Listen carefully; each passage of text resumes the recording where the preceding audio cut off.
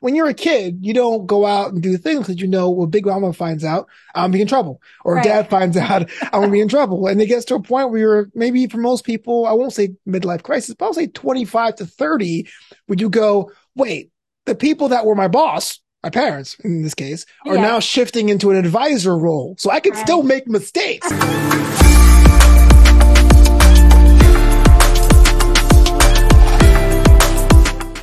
Folks, welcome to another episode of Hey, I'm Listening. I'm your host, Dr. Joan.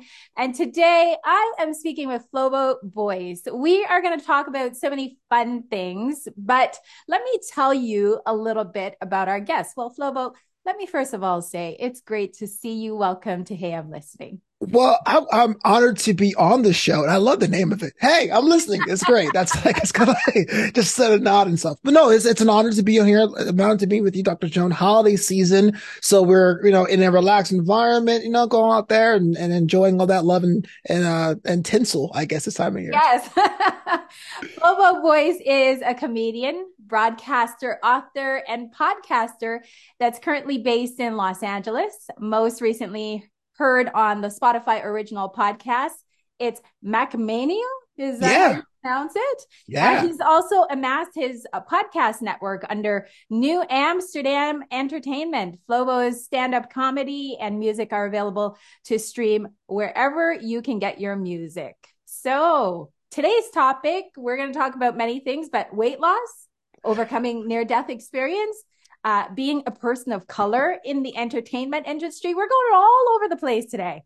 Yeah. So you mentioned that after an elective surgery complication, you almost died. And you feel everything you've done since then was a new lease on life. So tell us about your near-death experience and how this has influenced your view on life and just even what you do now. I say this a lot to the fact that my friends roll their eyes every time I say it, but Ian Fleming, who wrote the James Bond novels and Chitty Chitty Bang Bang, said once you only live twice, once when you're born and once when you stare death in the face. And Yeah. so to go back, I was very heavy. At my heaviest, around 21, 22 years old, I was about 375 pounds, 26.9 stone. That's Wow. yeah, I was a biggin, as they say. Yes. Size 6 extra large t-shirt, 56 Yes. inch pants. So, And and so, and just so our audience understands the transition or the transformation, how much do you weigh now? 215 on a good day, Yes. 219 on a normal day. But I try. I love burgers too much. As like I said in the opening segment. But yeah, it's about 150 to 175 pounds difference. Yeah. That's where I was in my 20s. And so I lost a weight naturally. Yes. And it's a true story. No one believes me when I say this, but I lost the weight on the Subway diet. I ate subs, 6 days a week. And I had what they call excess skin, especially, I still have some, but I still had excess skin in my belly. So when I Yes. would run, it was essentially skin has a certain amount of elasticity. I know I'm telling you, preaching to the choir. For those who don't know, skin has a bit of elasticity. So I was basically pregnant for 16 years. So that had Right. no elasticity left in Yeah. my abdomen. So I had that skin removed and what's called a flirty lambdioplasty, Yes. which is a tummy tuck complex. So it is, I have two suture lines, one from hip to hip and the other Yes. from my sternum to my pelvic line. So it's like I like see. upside down T. Yes. They fillet you, they cut off the skin, they put you back together. Yes. I have surgically created abs in that way. Right. So about 6 days after that surgery, my suture line, because I didn't have traditional stitches, I had like the glue where they put the Yep. skin inside, I put the glue on the inside, had it reopened. And I had a 4 inch long, 2 inch wide gash, Wow. on my suture line that opened up and I started bleeding out all over my Wow. legs and all over my couch while I was recovering.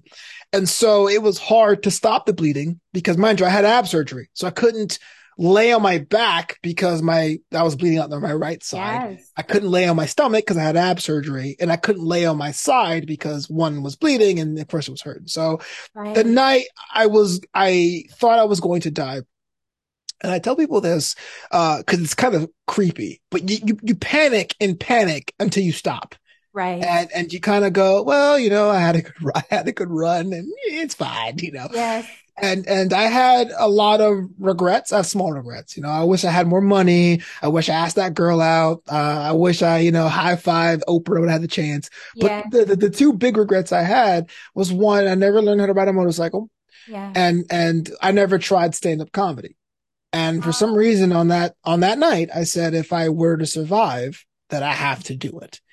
And so I compressed this giant wound because I couldn't be moved to go to yeah. the emergency room because the thing was too large.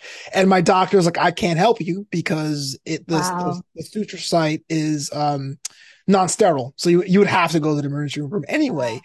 I woke up uh in the next morning, a Sunday morning, because I remember the last thing I remember was Saturday Night Live playing in the background with Yes.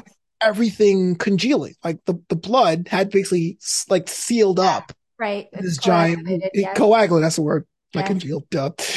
And I said, wow, that's it. That's going to be that. I told myself, I promised myself I have to try to ride this motorcycle and try this comedy thing. And for those of you who don't know, I realized saline is a good agent in helping the skin walk itself back over time. I learned that the hard Right. way. So that's what basically it was. So it was 2013, Yeah. the last week of 2013, I had the surgery. In 2014 is when I started comedy, and everything kind of felt like a second lifetime for me there. Right. So from Right. 29 onto today, I felt like I've been on that second life. Right. So you've been on the 7 year cycle. I always look at the 7 year cycles, right? Yeah. And so the cycle has come to an end now. And now are you moving into other things, into other areas where you're hoping to have your light shine? You know what? That is a very poignant question. Thank you. And a very complex one. Because on some level, the everything was just so comedy driven, which is what I am totally about.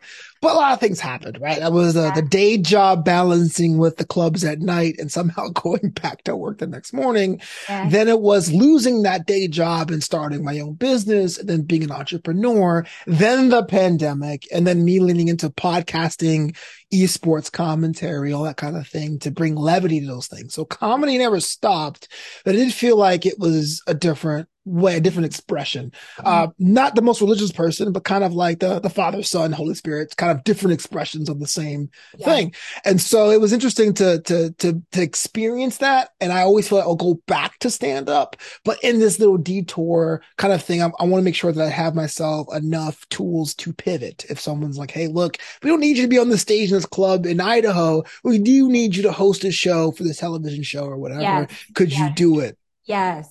That's beautiful. So you mentioned I'm not a spiritual person, but I think one of the things that you also revealed just now is that spirituality is not necessarily religiosity, right? Mm-hmm. Religiosity is about the traditions and most people can create a religion for themselves. I say even, vegetarians or vegans, as they call themselves, create sometimes they become so rigorous in what they eat that it becomes their next religion.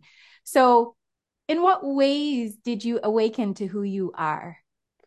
Yeah. Well, I always felt that Brooklyn was my third parent. That's the city that raised me. And I think there's a bit of a permanent lens that gets on the way you see things from your parents and from your network of friends. But we always say, how does this benefit me? How can I benefit others? Yes, Is this honesty of being true to self, being direct, not being rude, being yes, direct is a yes, value as well. Cause even in different things that not even like street level stuff, even with interpersonal relationships, platonic and otherwise, I think a lot of times people think I'm a robot or like not even human because I say how I feel. right, Almost to my own detriment sometimes. I go, I don't like this. Oh, I love this. right, Because that's the way I was raised. Because like there's no time for people to investigate how you feel. right. Right. If I'm going out with the boys, you say fine. I'm going to say you said fine. I got in trouble doing that, but it goes both ways because I was from an environment where you got to say what you mean and say it with your chest, and I think that permeates to whatever I do. But on top of that, the changing of a lifestyle and understanding self is that you get to a certain age, you realize you're not really living for anyone else. And what I mean by that is when you're a kid, you don't go out and do things because you know, well, Big Mama finds out, I'm in trouble, or Right. Dad finds out, I'm gonna be in trouble. And it gets to a point where you're maybe for most people, I won't say midlife crisis, but I'll say 25 to 30, when you go, wait, the people that were my boss, my parents in this case, are now shifting into an advisor role. So I can still make mistakes. And y'all gonna let me do it, you know? And no one's gonna slap you for it, right? Yeah. I was like, wait, hold on, Ma. You couldn't tell me to do things fast enough 10 years ago. Now it's whatever you want, you know? But then after that, you realize, okay, what do I want? What clothes do I want to try? What's on my bucket list? How can I contribute to the next generation if I were to have kids or have my own generation of like the next after me?